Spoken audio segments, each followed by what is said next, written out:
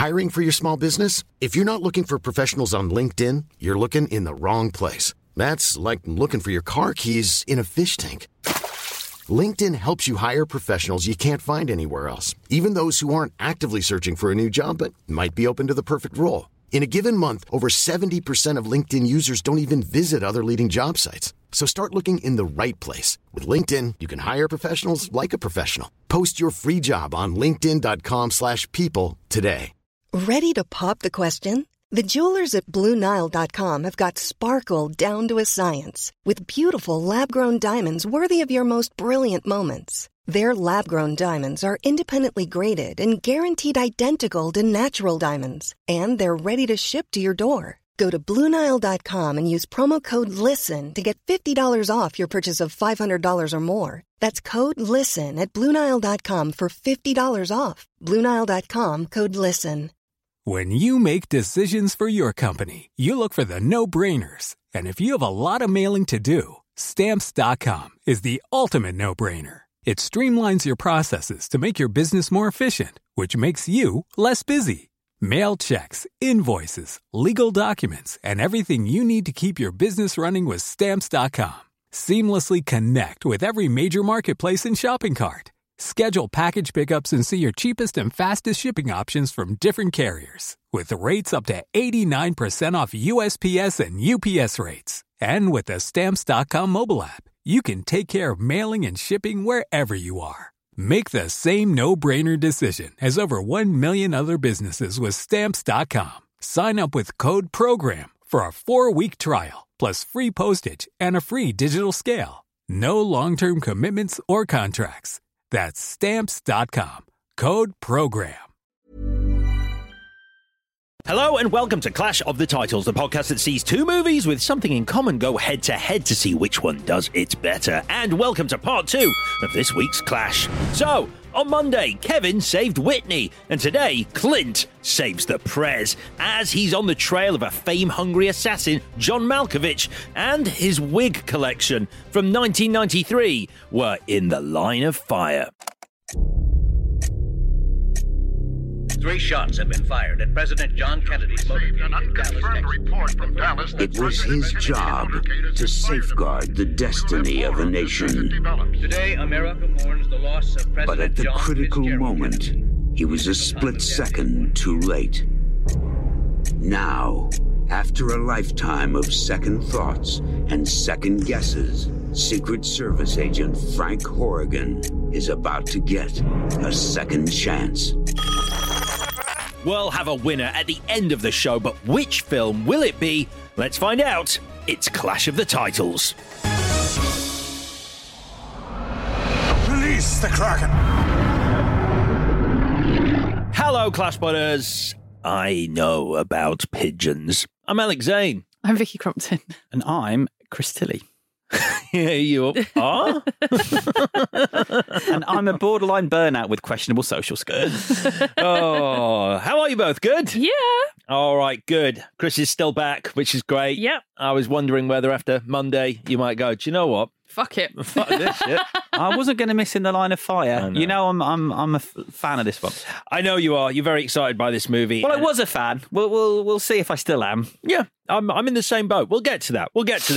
Very quickly, if you haven't subscribed to us, if you'd be kind enough to do that on Apple, Spotify, or wherever you get your pods, it would be massively appreciated by the three of us. And if you're able to give us a little rating and review, we'd be very grateful. And if you do give us a review, it might be read out on the show by the wonderful Chris Tilley, a.k.a. Chris Thrilly, which sounds a bit like this. This is such a comfort show for me. I absolutely love the dynamic between Alex, Chris and Vicky, and I really look forward to each episode. Non-pretentious, funny and really insightful. I've even listened to some episodes twice. Oh. I'm all in for every episode in the future. 5 stars from Gabriella Francis. Oh. So yeah, it's just a nice one. That's really nice. No, That's just really nice. thought, Oh, that's lovely. make us feel better. Gabriella. Yeah. Lovely. Thanks, Gabriella. I like that. And she listened to some shows twice. Yeah, it's amazing. You haven't even listened to some shows once. I haven't. You're busy. You're busy. We all know I'm busy. We all know you're busy. Right. Excuse me. We have some news for you about tonight. What are you doing? What are you doing tonight if you are listening to this on the morning of Thursday, the 11th of November, as you should be? We are doing our first ever live show in a bar this very evening at the Loading Bar in Stoke Newington, London. And we'd love you to be there. I'm going to take a gamble and say there are tickets still available. Who knows? Who knows? If there are tickets still available, though, come along. We are doing Coyote Ugly versus Cocktail. That's right, isn't it, Chris? Yeah, and if you've seen both films, you might have a chance, if I can sort this out, of winning a couple of prizes at some point in the night. But you do need to have seen both films. There you go. Prizes. There's prizes as well this evening, along with themed cocktails. Fancy dresses optional. I'll be dressing up. Chris is dressing up. Vicky? I'm dressing up. Yes! Dressing up isn't optional anymore. Dress up and come along. You can find all the details at eventbrite.co.uk, eventbrite.co.uk by searching Clash of the Titles. If you're free tonight, come on down. It's going to be a lot of fun, he says. Hopefully. Right then, V's choices this week. The Bodyguard versus In the Line of Fire. Remind us why. Because I wanted to do The Bodyguard. And I don't mind In the Line of Fire. I mean, to be honest, that's how it happens a lot of weeks. Yeah. We really want to do one film. It's just figuring out what to pair it with. If I can be honest, that section I'm not a big fan of. The why did you pick this section? Because that's the answer. I wanted to. Okay. Apart from Halloween, when it's like, you know. Sure. So you want to drop that section? It's up to you. Thanks. I mean, if you do want to drop it, that's going to reinforce me asking it and asking even more detailed questions about it. Yeah. Great. So, because you know what happens when you tell Alex to do something. You're going to do it. Oh, right. She's a rebel. I am. Right, let's get into this. So on Monday, it was a match made in heaven as Chris Tilley talked about Whitney Houston. And today, it's a match made possible by the rules of Hollywood romance as Rene Russo decides to date one of her granddad's mates. Let me take you on a journey. Clint Eastwood is Frank Corrigan, a Secret Service agent who's too old for this shit and is over the hill, except he's not, because he's Clint frickin' Eastwood. He's got a partner, Dylan McDermott, who of all the characters ever destined to die in movies, none have ever had dead meat tattooed so firmly on their forehead. Literally, first line, my wife's just had a baby, I'm scared, I want to retire. But while we wait for that eventuality, there's John Malkovich's Wet Boy to catch. Yes, Malkovich is a wet boy, a wily foe who can disguise himself as various versions of John Malkovich, all the while looking exactly like John Malkovich. At one point, he even wears a prosthetic nose identical to his own nose. Will Clint catch this chameleon and redeem himself for literally letting JFK die because he got pissed the night before? Will his use of every woman snaring technique in the game work on Rene Russo? Is suggesting that she hides a firearm inside herself a good chat-up line? The answer to all of the above is yes, because he's Clint frickin' Eastwood. Ladies and gentlemen, for your consideration, In the Line of Fire. So, yes, that description definitely reinforces my doubts over whether I like this film as much as I did in 1993. So let's do history of this movie. I'll start. When I was a teenager, like maybe 14 or 15, I watched this movie on video, and I remember thinking at the time, I freaking love this movie. And also, I love this movie because it's making me feel like a grown-up. It's one of those movies where it's a thriller that, as a teenager, I was like, this is smart. This is adult thriller. This is sophisticated storytelling. I am now an adult enjoying, not an adult movie, but a movie made for adults. I felt like I was a grown-up watching this movie, and then I watched it this time and I went, this is a stupid movie. This is a really stupid movie. But that doesn't mean I didn't still enjoy it. It's just not as clever as I remember it as a kid. Chris? Well, I can remember the teaser trailer for this and getting excited over the teaser trailer. Shall I play it for you, or shall I just post it on Twitter and describe it? Play it. I want to hear it. Okay. So it's a teaser, so I'll talk over it a little bit, because it's not very visual. I think this got taken out of circulation as well, because of something controversial. 3 shots have been fired at President John Kennedy. We've got November 22nd, 1963 on screen. It was his job to safeguard the destiny of a nation. That's all that's on screen. But at the critical moment, he was a split second too late. Now, After a lifetime of second thoughts and second guesses, Secret Service agent Frank Horrigan is about to get a second chance. 1963, the 6 is starting to turn into a 9. Oh, I remember that. Frank Horrigan. Yeah. I've read about you, seen photos. You were JFK's favorite. Dallas. It's a bit tasteless, really. What happened to you that day?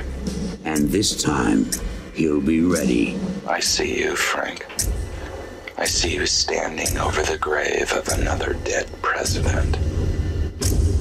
It's become a 9, and now we cut to Eastwood. He slammed down the phone. He picks up a gun. He looks into the camera, breaking the fourth wall. This isn't in the movie. That's not gonna happen. Clint Eastwood. He says that to us. I mean, in the line of fire.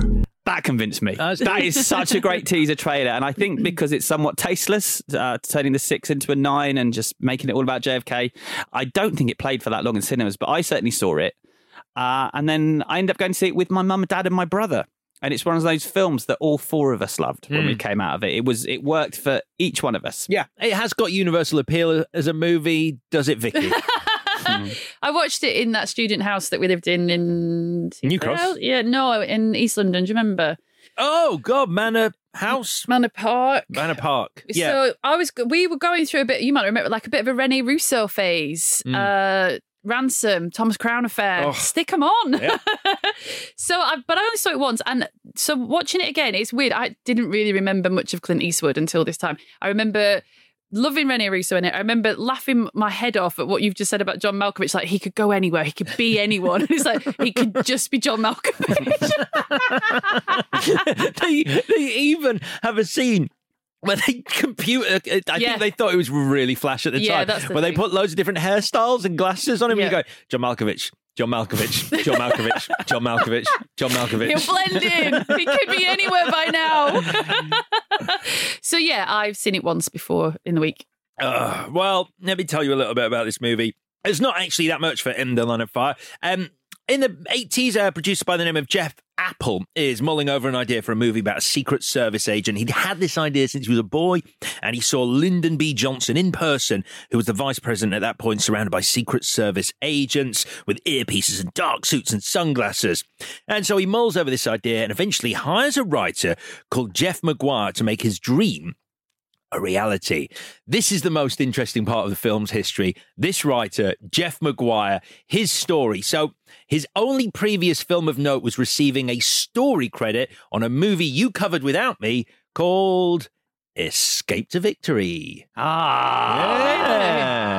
I missed football week, but you did do that movie, right? We did. And that is a football movie, right? Oh, It is. Okay. A particularly strange one. Right, so he had a story credit on that. So Jeff Apple approaches him to write a script for this idea, which would become In the Line of Fire.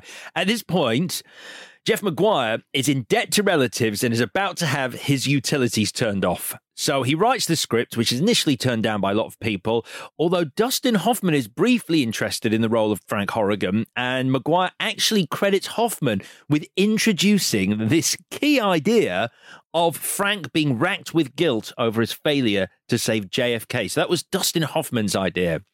Then lightning strikes, and the script gets noticed by not one, but 3 heavyweights and becomes part of a bidding war by parties representing Sean Connery, Tom Cruise, and Clint Eastwood. Not a lot on Sean Connery. Tom Cruise's people offer $100K, but demanded the JFK bit be removed, obviously, because Tom was 28 and therefore not alive when JFK was assassinated. McGuire, despite being broke, turns down the $100K, which turns out to be a smart move, because Clint Eastwood, and this is broke Jeff McGuire, ends up getting $1.4 million for his script. It's amazing. Just breathe that in if you are trying to write a movie script. Doesn't happen anymore. No. But breathe that in. Don't dwell on that. Going from broke to a millionaire in one script. And apparently when Eastwood called him personally to congratulate him on the deal, McGuire's wife had to sell a dress so they could afford to go out for dinner to celebrate. Wow. That's from the horse's mouth. It's his late story. in payment as well. It's just a bit of a problem, isn't it? Thought it was half on signature, Clint. But I mean, my wife just sold her only frock. We'll see you for a burger. So he's hot shit at this point, Clint Eastwood. He's just off the back of Unforgiven and his 2 Oscar wins. He brings in Wolfgang Petersen, who is making his 3rd appearance on ClashPod. This will be the start of a really big run for Wolfgang Petersen. In the Line of Fire, followed by these sort of kind of... Again, movies that I watched as a kid went, this is very clever movie making. You watch now and go, what on earth was I thinking? I was 15. In the Line of Fire, Outbreak, Air Force One, The Perfect Storm, and Troy, which then ended in 2006. The run started in 84. With Neverending Story. Yes. Yeah. Of course. What happens to the horse in that? There's a tunnel. Yeah. Arctic survives. If you are Vicky's children. So, yeah, after Poseidon, Wolfgang Petersen took a hiatus, let's say. Clint Eastwood's character, Frank Horrigan, is said to have been partly based on Clint Hill, one of JFK's own Secret Service agents, who later admitted he felt partly responsible for the president's assassination. The film's director, Wolfgang Petersen, obviously Chris mentioned The Neverending Story, as well as Air Force One and all the rest of it I've just said. He wanted Robert De Niro for the role of Mitch Leary, the John Malkovich character. Really? And Robert De Niro was interested, but he was busy making A Bronx Tale, so scheduling was the only thing that prevented him from doing it. I actually could properly see him in that role. Yeah. I love Malkovich, but... Then we wouldn't have got A Bronx Tale, which I feel like I'm the only person that watched and liked. Not seen it, Directorial debut. It's fantastic. Okay. So the real Secret Service gave this movie, and this is the only movie at this point in history they'd given their blessing to. They loved what Wolfgang Petersen was doing, had some ideas of their own. He said, we weren't indebted to them. We didn't have to use their ideas, but I did put some in because they were actually quite good. And that's about it. Budget of 40 million, made 187 million, so a big hit, but obviously way off the Bodyguard's 411 million haul. However, as Chris mentioned it, I wasn't going to, but Bodyguard, 34% on Rotten Tomatoes. This movie has a whopping 96%. Wow. Good reviews. It got good. It got nominated for Best Screenplay. It did, yeah. For good old Jeff Maguire. Probably could buy his wife a new dress.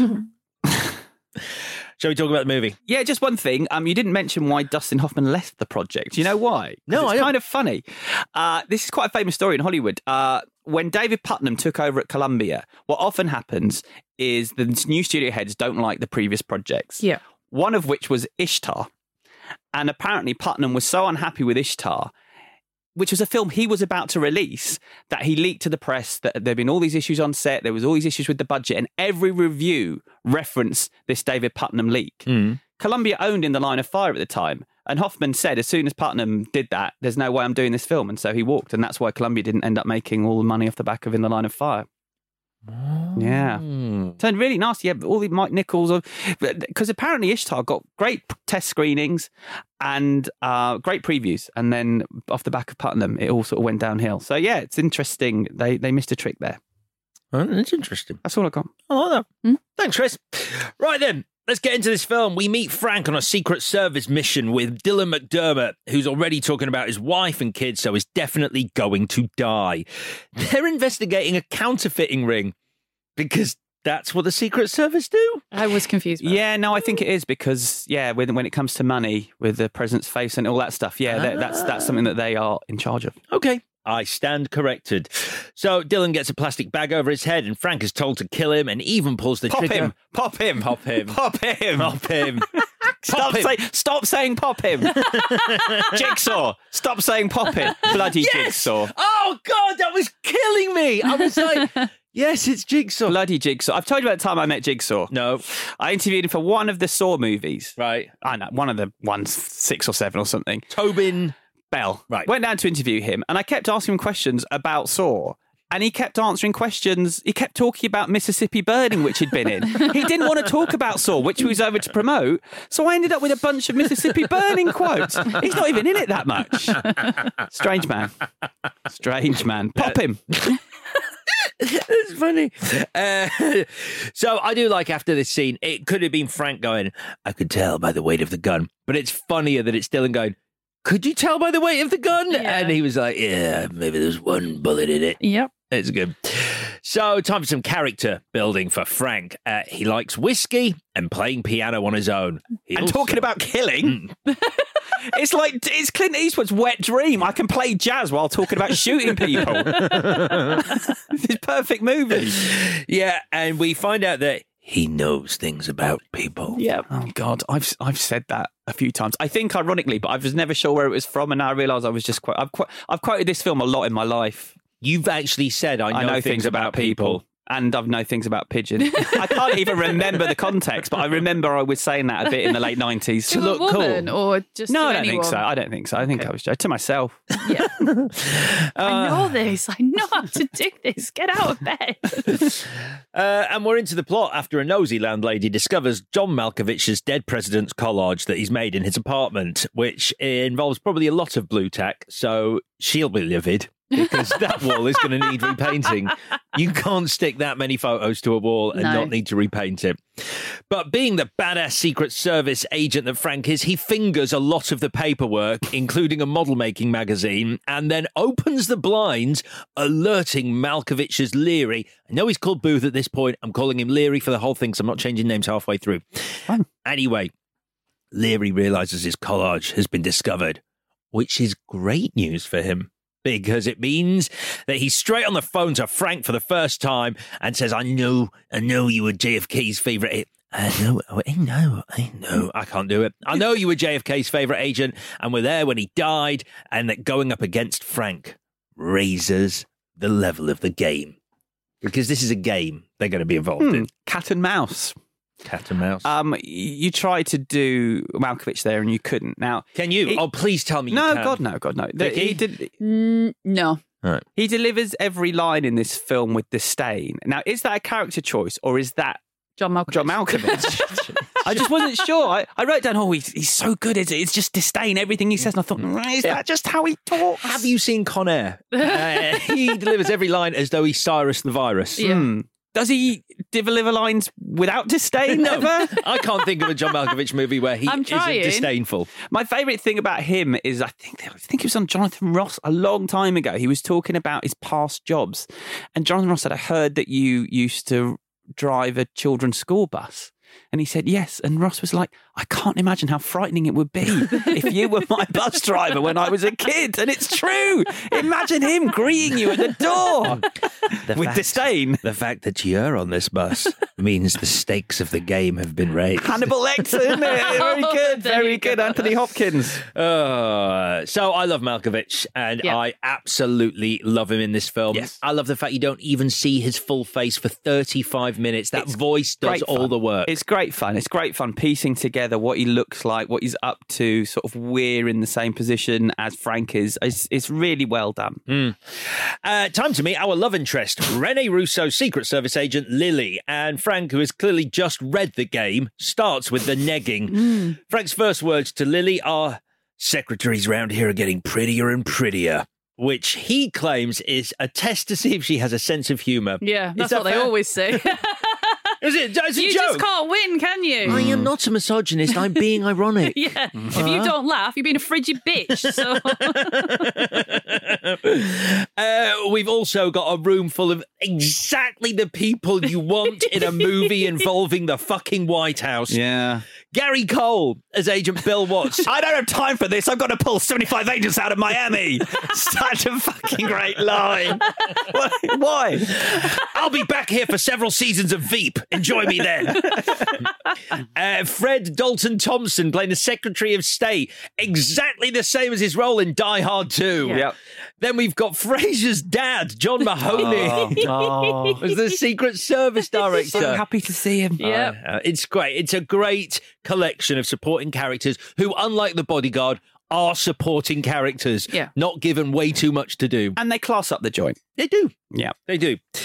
So Frank says he wants to be back on the president's detail, which he is. And then he sweats a lot running alongside that car to the point that I felt a bit sick and unhealthy watching him. Yeah. Because I'd sweat like that as well. I've got no athletic ability. And I was actually watching this thinking, I might have to start working out. Can I come to the gym with you, Chris? I don't go to the gym anymore. Why? I stopped when the pandemic happened. And you've not been back yet? No. Who are you having these communal showers with? I in my garden. Whoever wants to come. Okay. Call back to a previous episode. Aren't they all? Isn't that every episode? Anyways, around now we get the big question asked of Frank. This is a question that exists through the movie. Why didn't he move when the first bullet hit Kennedy? Why did he not dive in the way and protect him from the second? I cannot wait to get to the answer, but for the moment, let's leave that question hanging. Bit more character stuff about Frank. He had a drinking problem. He lost his wife and daughter. We get it. He's a loner. People don't like him. He's lost everything. Shorthand, he's Clint Eastwood in a Clint Eastwood movie. But he's still chasing Lily. They're both on security detail at a dinner, at which point he decides to charm the pants of her. First line, "You look good enough to eat." I'll let that go.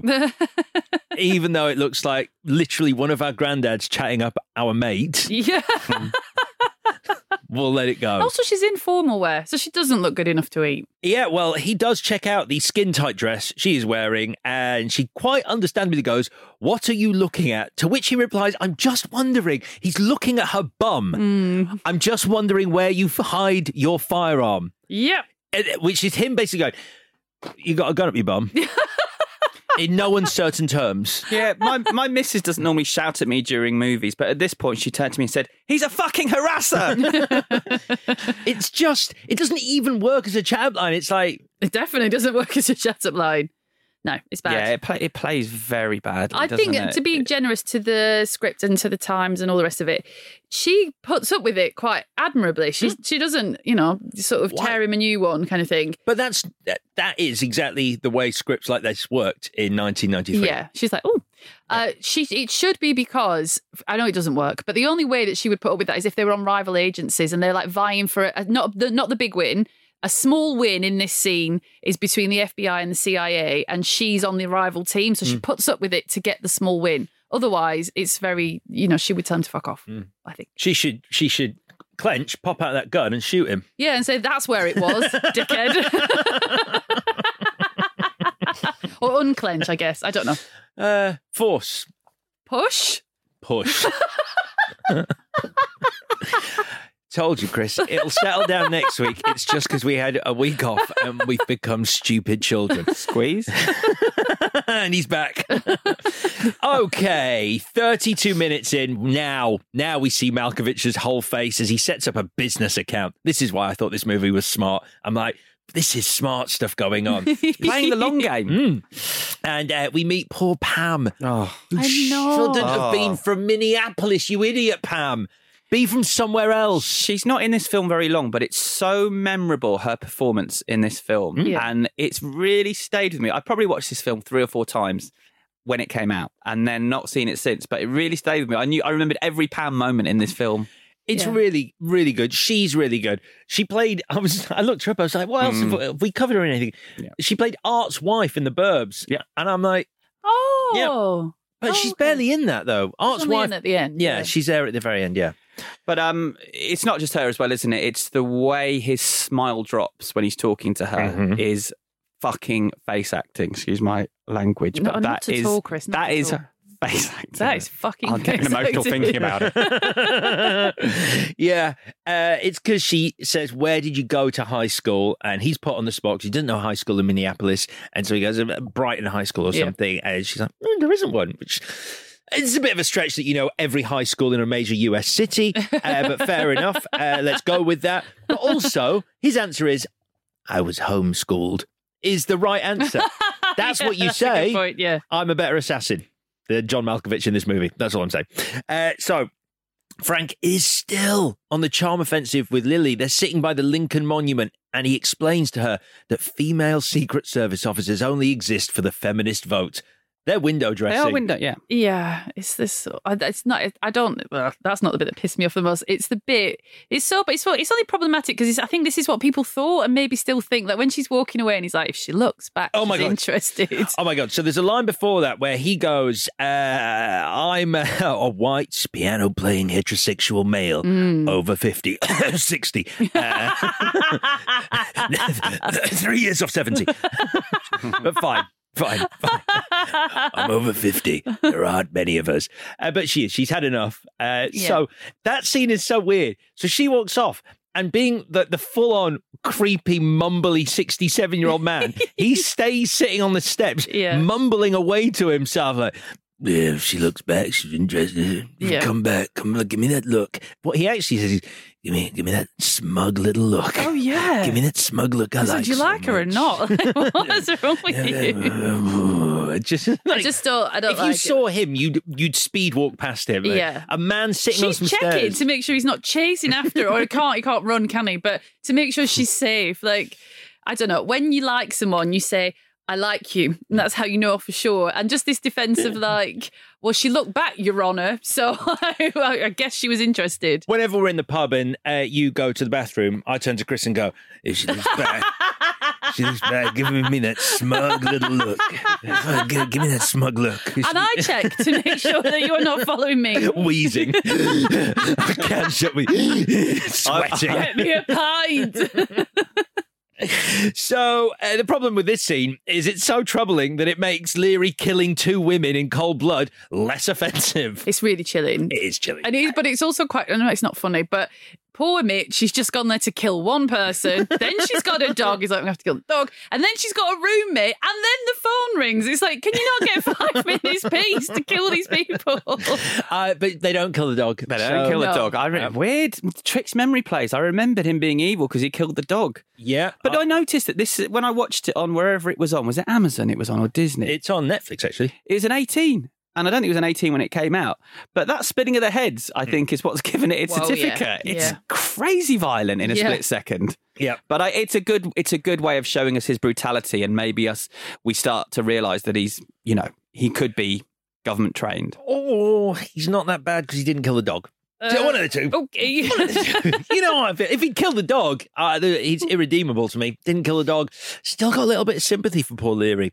So we enter the part of the film that I like to call phone calls and running, which repeatedly involves a couple of tech guys running in from one room going, he's at this place! And then Frank and the team running and then them chasing Leary. So the first one starts with Leary goading him about how the Warren Commission on JFK's murder mentions Frank was out drinking the night before. I did a little bit of digging. This is actually true.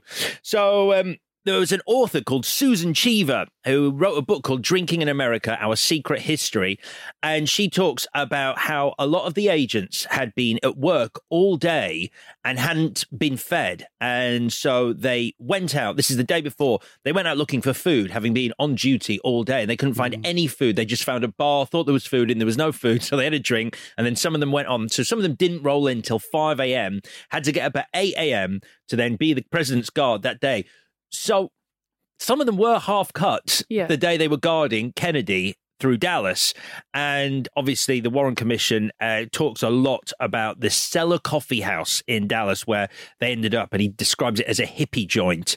And so there's some truth in this whole idea of Frank being a little bit hungover.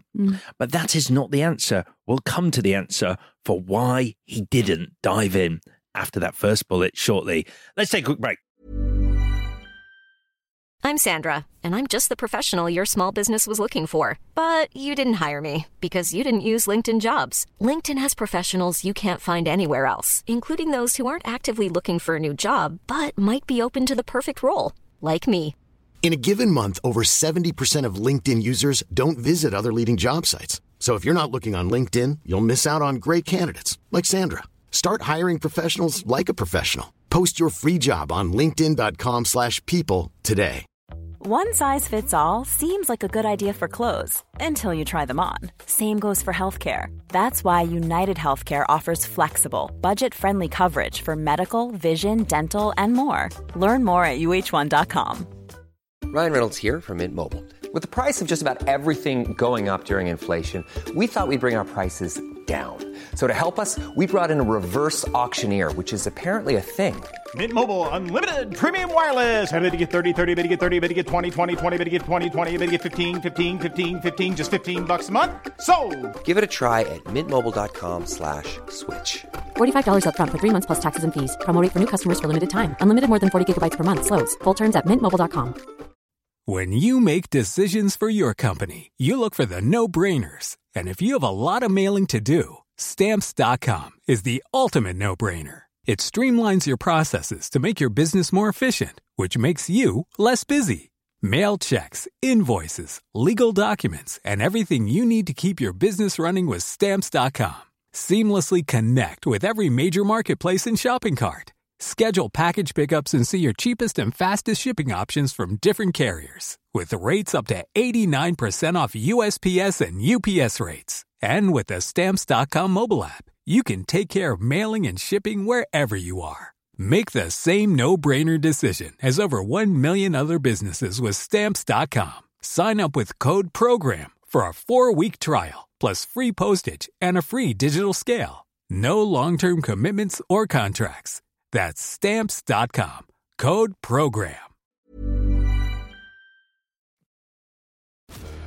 Hi, I'm Flo Lloyd-Hughes. I'm Rachel O'Sullivan. And I'm Chloe Morgan. Join us every week on our brand new show, Up Front, on Football Ramble Presents. We'll get stuck into the biggest stories in women's football every Tuesday, from the latest in the WSL.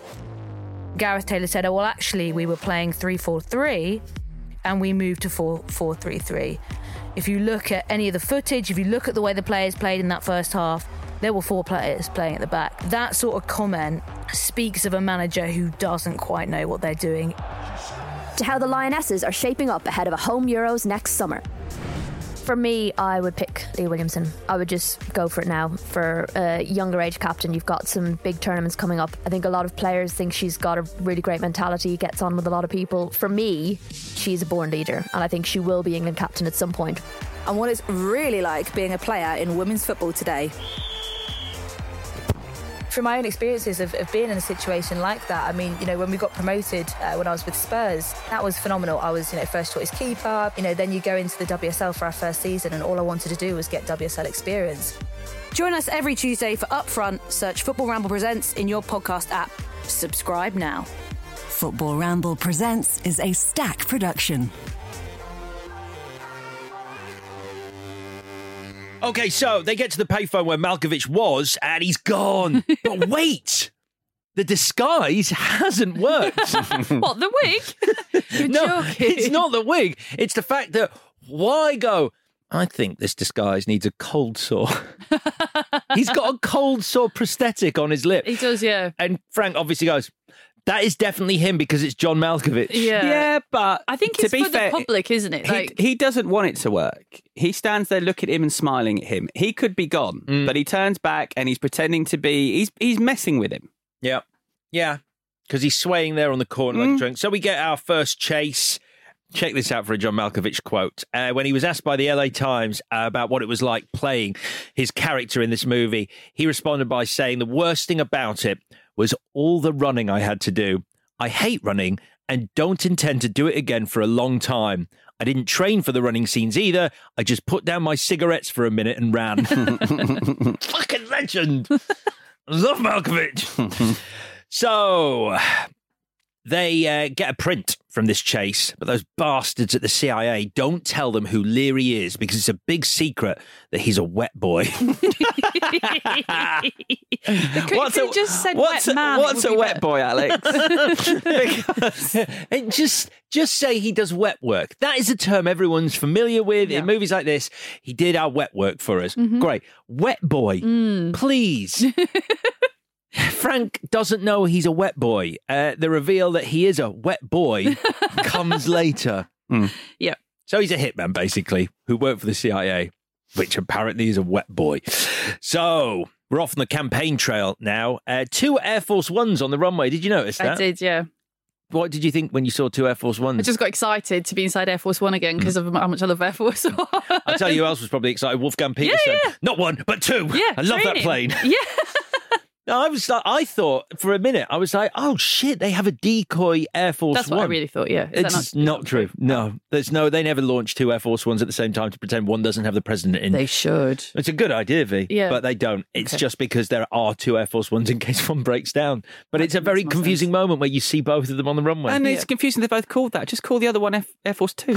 No, because whichever plane the president is on is automatically given the sign Air Force One. Oh. Sorry, that's the fact. So Lily is falling for Frank's charms because now he's not being a sleaze.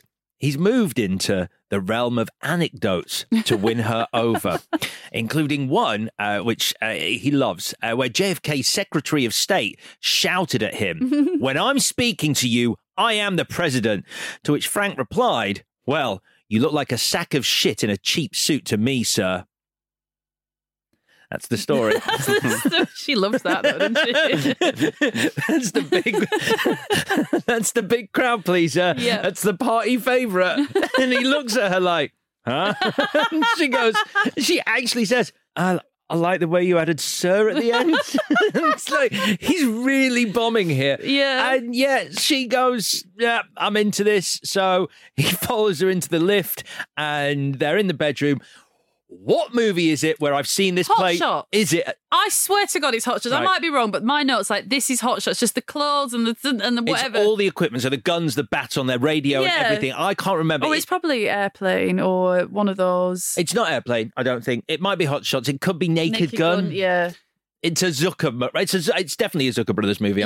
I'm gonna go out on a limb here and say it's a Zucker Brothers movie. I was laughing my head off. It's so funny. Yeah. I mean, it is probably his best line in the movie where he's like, and she's like, I can't. She gets a phone call, and he's like, "Nah, I've got to put all that shit back on." Yeah, because I'm an old man. Do you know what I love the most, though? Did you spot it? What? Rene Russo keeps her socks on for sex. She did. Yeah. My kind of woman. Yeah. God, you're a match made in heaven. I know. I was just like, that is Finally. amazing. No feet anywhere.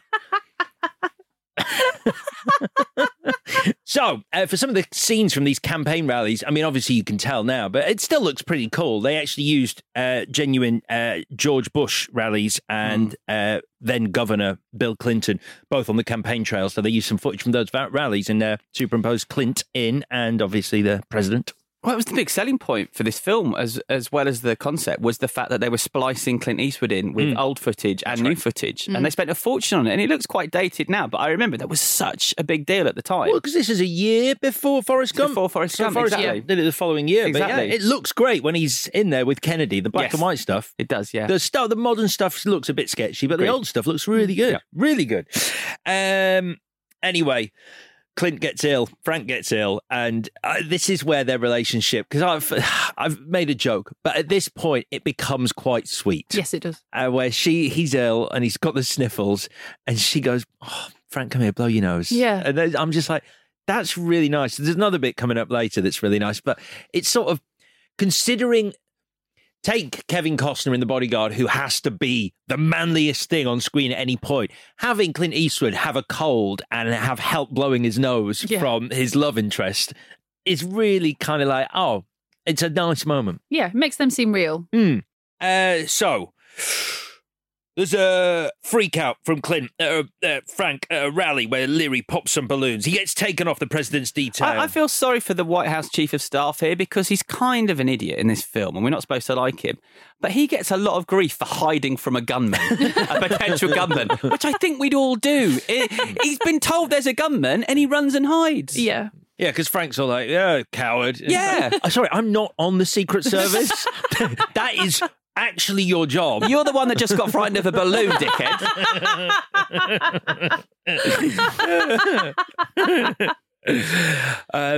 Here's another great Malkovich moment when he's testing out his wooden gun. And just the way he fires it at the remote control boat, it's just the way he's sort of sitting so casually, so relaxed. It works because it's just very cool. And it also works because he's that shit hot that he just sort of lifts the gun, bang, and then just relaxes and looks at it. And it's sort of, I mean, yeah, there's the sort of dead-eyed, like, he's a crazy person thing. Did you notice, so I think they did it to make us laugh, because this is after that bit where he shoots the boat. Frank and Al, Dylan McDermott, have gone to Mitch's house, and that other person there's like, he's a wet boy. And Dylan McDermott, who's very unsuited to this job, is like, what's that? And he's like, he's more like a predator. And the cut goes straight away, cut to John Malkovich sitting by a model boat, which is not something you expect a predator of men to do, but it's very, very funny. I liked it. And then the hunters turn up and they use his gun on a duck and he kills them with the line, "Why'd you kill that bird, asshole?" I'm like, good guy. Yeah. Saves dog, saves bird. Well, doesn't save bird, but avenges duck. I mean, you say saves. You say. I said he avenges duck. Yeah, you say saves dog. Chooses not to murder dog. It's different from saving All right. dog. Yeah. Spares dog, avenges duck. Good guy. You thought Wet Boy was going to be the strangest pairing of words on the show. So I've done this. They visit that machine that gives them all the different ways Leary could transform himself. They say he says, "Give me every possible variable." I don't think he knows what that means. That would be a very, very, very big pile of photo fits if it's every possible variable of the human face. Yeah, but it's not the human face. It's just hair and glasses. Hair and glasses, different hair, different glasses, different hair, different glasses, different hair, cold sore, different hair. So silly. But yeah, here's Dead Meat Dylan again, who meets up with Frank. Heartbreaking. I mean, it's bad. It's bad because he tries to leave. He's in touch with his. He cry. He's crying his eyes out. He's called a wimp, and he's like, "I don't want to go home" or whatever. And Clint Eastwood's like, "Are you crying?" and shames the shit out of him. Are you a wet boy? Yeah, you a wet boy, are you? You're wet pants. Yeah. Wait, what's a wet boy again? So he says, "Stop this cockamamie shit." And Dylan McDermott's like, "I just want to stop doing it," and so shames him into not retiring. So what happens he next recovers is as it's mad he recovers as our hero of this film on him. after literally getting him killed. Yeah. Yeah, he does. He gets him killed because we get a tech guy running into a room and going, "Well, he's here!" Finally! And then he's always here. We get another chase, this time on a rooftop. Frank gets a gun in his mouth. It's a good chase. It's a great chase. Yeah. But there is this point here where he puts... Leary puts the barrel of the gun over his mouth and goes, "Look, you can kill me now, save the president, and do what you have said you want to do the whole time." And not being paid to do, to be fair. And not being paid to do. Pull that trigger, and we're done. And you'll die. Frank doesn't do it. Yeah. No. He saved himself and gets fucking Dylan killed in the process. Oh, Al celebrates, doesn't he? "Frank, I got him." Daddy, look, I did it. And the effects are great. That's where the green screen is amazing, where it looks like Eastwood's genuinely hanging over that ledge. Because that effect from Die Hard 5 years earlier doesn't look good anymore, but this still looks fantastic. Yeah. So Frank is back on the phone with Leary. Leary is going, "Do you really have what it takes to take a bullet?" And Frank says, "I'll be thinking about that when I'm pissing on your grave." Sentiment aside, where is Leary going to be buried? Because you are still standing in a cemetery pissing on a grave. And I think that is a bad look. It's time for the California Climax. More Magazine's position of the month, June 1993. So, Malkovich has to hide in plain sight, which he does by disguising himself as John Malkovich. I don't know. I think this... No. disguise is okay. It's not. I think the issue is we're supposed to be wowed by it, but is it the same as the one he wore to the bank? If not, it's very similar. And so you've lost that moment. And he spends a long time putting it on. And you see this giant prosthetic nose and you think, wow, it's going to be so different. And it's just John Malkovich in a suit. It's the bit where he takes the nose off in the lift and you're like... That's the same! Were you wearing a prosthetic I honestly nose? thought he'd just forgotten to put it on by that point. Just decided against it. No, it's just the same as mine, just prosthetic. Do you understand what a disguise is, Wet Boy? Now, they're aware of his game, the Secret Service, so they get rid of all the mailboxes and put Secret Service stickers on the manholes. I had to look this up because I was like, if people want to go down the manhole, they go, "No, there's a sticker on it. We can't use it as a Secret Service sticker." They put them on after they've welded them shut. So in real life, when a president is driving down a specific route, they weld the manhole shut and then put stickers on. Okay. And I like the detail of them laying on extra presidential blood. Oh, yeah. I think it's a nice touch. It's like, this is all stuff that I'm sure is from the real world. And it's like, oh man, there's a lot happens you don't know about when the president comes to town. Yeah. I love him putting his keyring bullets together. The bullets going in the keyring is very cool. Yeah. I sort of watched that and went, I wonder why that doesn't work. I wonder if it does work when you're going to an event like that. I'm not planning anything. Stop speculating. And again, I think this is why I felt it was really clever as a kid. Just the fact that he's donated to the party, so he gets this seat at the table. This made me feel like a smart 14-year-old. It's because they don't reveal their hand at the start of the film. We don't know what he's doing, all these strange things, and we don't know what they are until it all comes together at the climax, which is good writing. It is. Frank manhandles a bellboy and gets told to leave. Again. Kicks the shit out of him. Yeah. It's not good. He's a liability. He's an embarrassment. He's a dangerous old man. Yes. Yeah, give me that smug look. Come here, bellboy. It's fine to be a maverick, but not a maverick with dementia. But we do get another very sweet moment where Lily and Frank hold hands by the window, which is really nice. Yeah. However, this is my biggest problem with this movie. I'm so interested that because this is one of the things I like built the this most. up. Yeah, you've really built this up, Alex. I like this so much. We have been asked the question throughout, why? Why did Frank not jump in front of JFK after the first bullet hit? What was the situation that stopped him doing that? Leary's been taunting Frank about it. There have been suggestions that he was scared, that he was hungover, and now he's about to tell Lily the real answer. The real answer when he addresses this matter is, I don't know why.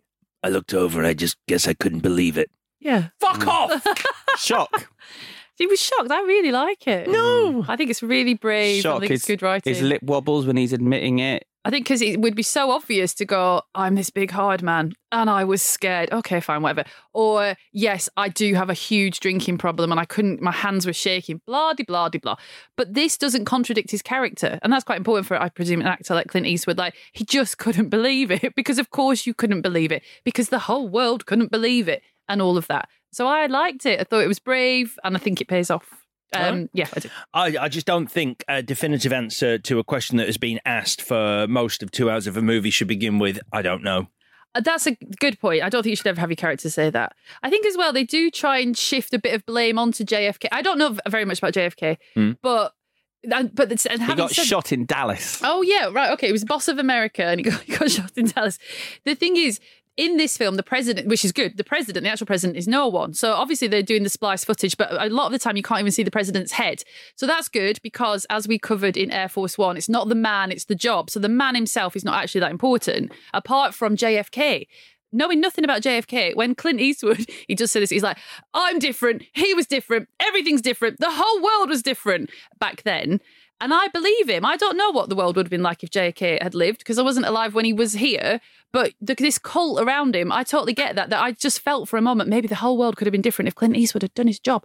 So when it's like I just couldn't believe it, it seemed very realistic. And I liked it for that. Yeah. Okay.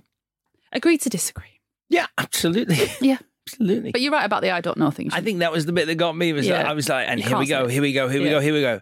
No. Don't know. Because then that actually diminishes whatever follows it up because it feels like he's just reaching for something as opposed to going, this is the answer. It feels like, I don't know, maybe this, maybe that. It's not like... He's got dementia, I just established that. And they talk about JFK having a death wish, which is pivoting a little bit of responsibility away from your hero. Let's pretend these people aren't real because that's a bit distasteful, but pivoting responsibility away from your hero character onto the person themselves that he had some sort of death wish. Well, anyway, Frank's out of the picture now. He's off to the airport, and it's a little bit of a cheat here. Just by luck, the guy driving Frank to the airport remembers phone numbers in a stupid way, which helps Frank follow a paper trail. Yeah, a phone number that our supposed genius villain has left under a bed. Yep. So that's weak. It is the fact that apartment is spotless, apart from that one bit of paper. Yeah, I think that's the big hole in the plot for me, is that he's established in a way that he wouldn't leave that bit of paper there. Unless he wanted him to find it. Mm-hmm. Yep. Well, it leads Frank back to the conference, and Leary is building his gun under the table because he practiced earlier with his eyes closed. We get an awesome crash zoom when that happens. Good filmmaking. It's great because he drops the bullet, and for a moment, film language dictates, like, he stops being the villain at that point because you're like, oh shit, that's our hero. He needs to get the bullet. You're sort of almost willing him to be able to pick up the bullet because it's a little mini challenge for this character. And you forget that actually you don't want him to get the bullet because then he's going to kill the president. So I thought that was quite nice. And Frank gets to redeem himself by taking a bullet for the president, which happens, and it's good. And then it's impressive how fast the Secret Service get I the was thinking president. of you because I know you love it. I watched it like 3 or 4 times. I think this is the best one I've ever seen. The presidential sweep, where his feet aren't even on the floor and someone flings a chef and says, move! Yeah. That's the only bit I hate because I felt so sorry for that chef. Doesn't matter. Because I know it doesn't matter, but imagine that chef waking up that morning, turning to his partner and going, I'm cooking for the president tonight. And, you know, he's all done up nice and he's got his soup on his tray. Have you ever met a chef? And he's carrying it there. They are not that person. They are brutal, brutal people. I wonder how it works now because I used to work in a little cafe bar in Leeds called Indie Joe's, which is a restaurant upstairs. And the way the chef spoke to the waitresses was like, you just couldn't do it now. It was abuse. Like, what the fuck are you doing? Fuck you. You fucking fucked up this fucking order. I've been that waitress. They're nasty people. Really scary. Yes. They were like, I was scared of them. I was downstairs, and whenever they came downstairs for a fag, because they all smoked. They all smoke constantly. They all drink constantly. Yeah. Not all chefs. I'm sure there's some. No, I'm sure it's different now. Yeah. But it is great the way they get him out. And then there's the only bit of the movie that I remember from watching as a kid. I didn't remember any of it up until now. I remember the elevator fight. And I remember it being a lot more impressive than this. Agreed. I think I've said this before. The influence of Asian cinema means the action movies we watched in the 90s look really bad now. You get the cool moment with the aim high, but it's like, that is still pretty fucking risky. It's just sort of everyone sort of standing there looking up at a dark elevator waiting for something to happen, like unable to see anything. It's very strange. And then Frank, like you said, says aim high, and Leary takes his own life because Leary, he's in control. But before that, we've also got the moment where it's take my hand. If you don't, you'll die. So it's a really nice callback to what happened on the rooftop. Like the setup and payoff works all the way through this film. Don't you think it would have been good though if he progress that, take my hand, he does, and then Frank's like, fuck off. Would have loved it. Yeah. That would have been great. Yeah. Is that not your change? No, I've got something else. It's mine. Now. It's also mine. Well done. And then we're back with Lily and Frank sitting by the Lincoln Memorial, and Frank is like, I know things about pigeons. It made me laugh. It's a nice last line. I sort of make fun of it, but it's a sweet last line because he's making that, you know, it's that thing that couples do when they're totally comfortable. It's not like, you know, what should we do now? Where should we go? We have to do something together. We always have to be doing something. Otherwise, we're not happy. Should we go to a restaurant? Do you want to see a movie? Something in silence? Anyway, he's just like going, I bet you the brown pigeon flies off before the white pigeon. Yeah, but he's also taking the piss out of himself, which is very endearing. That's it from me. Any more? No. All right, let's do the bits. Chris, best scene. I've always loved this line. I used to say it a lot when I was at school.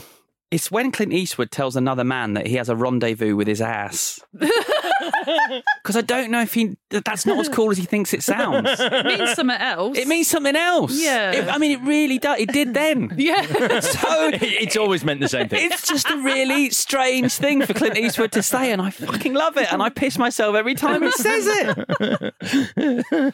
That's a good one. Victoria. I'd really like the opener on the boat because it sets up so much of his character. And I think if you contrast it to the end, like you said, does feel anticlimactic because in the lift, like it's just like everyone's staring in the dark. But I think, you know, the taking the bullet because it's buttoned with that, the presidential sweep is just one of the best. So that's him. It's good. Mine is, we've all got different ones. Mine is the moment where Leary loses it for the first time on the phone and he goes, you're alive because I've allowed you to live. So you show me some goddamn respect. Oh, it was brilliant. It's the way Malkovich delivers that. Oh, it gave me goosebumps. So good. Great. Right. MVW. We're all going to have the same one here, aren't we? I don't know. Okay, Vicky, go. No, Chris, go. Yeah, I just went first. All right, Vicky, go. John Malkovich. Because I do think that character, it's either because of John Malkovich doing it and it's kind of set a template for your sort of mid to late 90s baddie, but it is quite a one-note thing and it feels really familiar. So I know you just said you like it. It's like, show me some respect. But it's like he's got, you know, people like that, they've always got that one little vulnerability where if you're lied to or if you disrespect him, if you do whatever, he loses his cool completely, which probably an assassin wouldn't do, and goes bananas and sort of his cover shatters for a moment and you see the real him or whatever. And even though he, in terms of him being one note, he's kind of the same all the way throughout, apart from this one thing that makes him blow up. He doesn't really change, but he is just captivating doing that, and actually do not want him to die. So yeah, him. Who's yours, Alex? Well, it's your go, Chris. No, it's yours. Malkovich. Yeah, me too. Yeah, mine's Malkovich as well. It's his chameleon-like ability to just disappear into his disguises. He speaks 1,000 languages. No, he's just freaking John Malkovich was all over this in the best way possible. So yeah, 3 for 3, John Malkovich. All right then, changes. Who'd like to go first? Chris? All right. I mean, I was a bit flippant with my favourite scene earlier. I do love that line, but also one of my most memorable moments of this movie, and I remember it differently, so I want it to be how I remember it, is the scene where they get to Frank's apartment at the end of the film, and there's a voice message from Malkovich. And they treat him with the disdain he deserves, this voice beyond the grave. They ignore him and they walk out.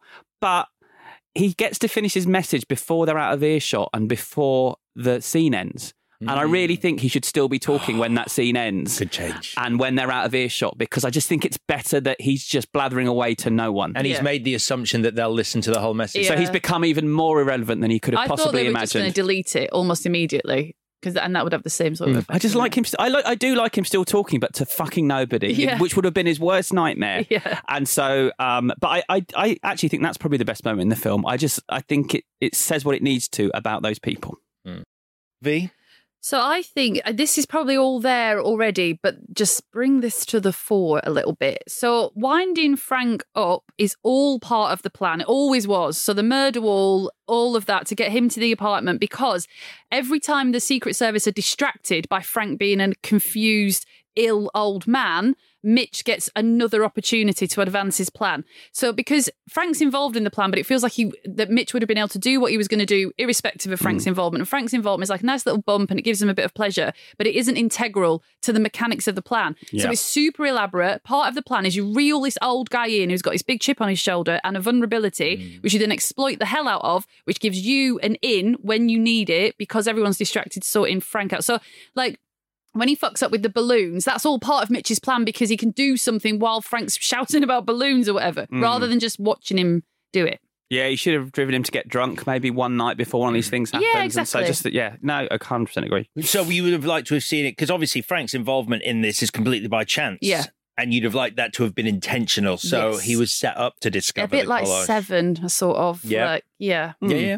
I get that. Well, I kind of did mine, and I know you disagree with me, but I just think the answer to that question, why didn't you take the second bullet for Kennedy, should be anything other than, I don't know. What would it be though? I don't know. I don't care. I really, at this point, I don't care. It's like, I saw a shiny balloon and I love balloons. There was a penguin in a hat. I didn't like him. I fucking hated JFK. I voted against him. So there you go. I saw my shot. Tell no one, but that's the truth. So that's it.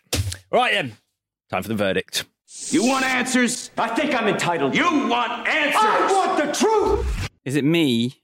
It was Victoria's choices. Oh, it was your choice. Sorry, I forgot. Is it me? Why don't you go, Chris? Sure. I'm going to use a plot point to explain my pick. We've kind of touched on it, but I'm going to put them side by side.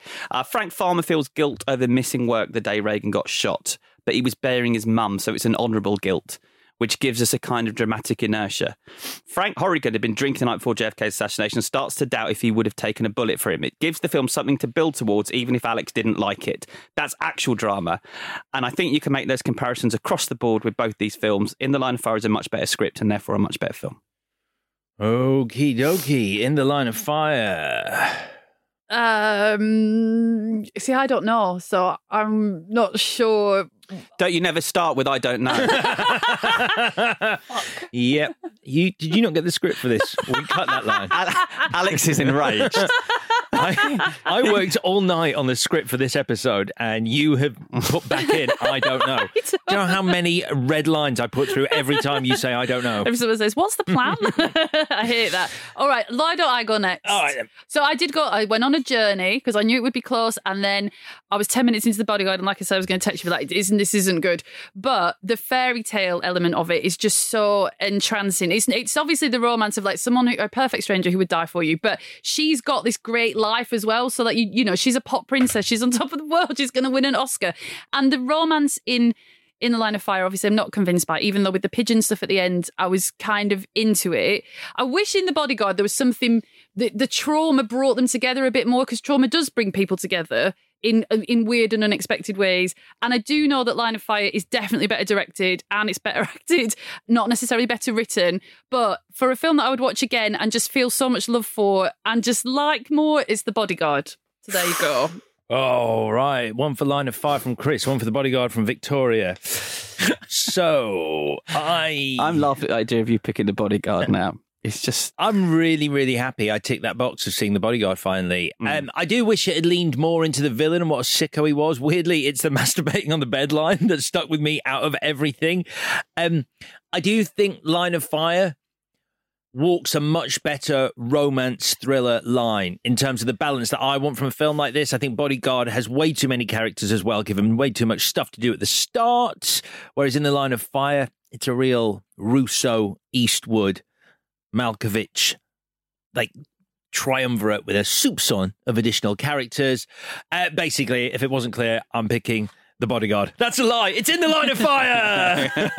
God. Yeah, In the Line of Fire is just a great movie still. Yeah. I mean, not as good as it was when I was 14 and I thought it was smart, but it's still a lot of fun. Bodyguard, if I'd watched it at the time, it would be different, I'm sure. But for me, In the Line of Fire. In the Line of Fire. In the Line of Fire is our winner this week. Right, let's talk about next week. Or do you want to do... no, we did the live show at the start. Well, I'll just do the clue for next week because I'm really happy with this clue, and then I'll tell you the movies and you'll realise why I'm so happy with this clue. So once again, the clue was, guys, repeat after me, dem bones, dem bones, dem dry bones. Dem bones, dem bones, dem dry bones. Dem girl, do you love me?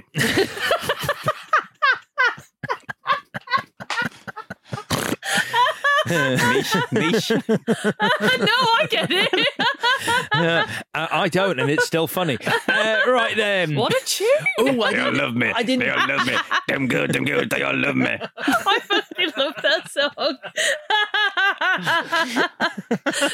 Right, that's what we're doing at the end of the live show. Excellent. So I don't know who wanted what. Which one? I don't give a toss about these Do you two. give a toss? Yeah, I do actually. Do you want to point at which one quickly? I want that one. You want that one? Oh, right then. And I have neither of them.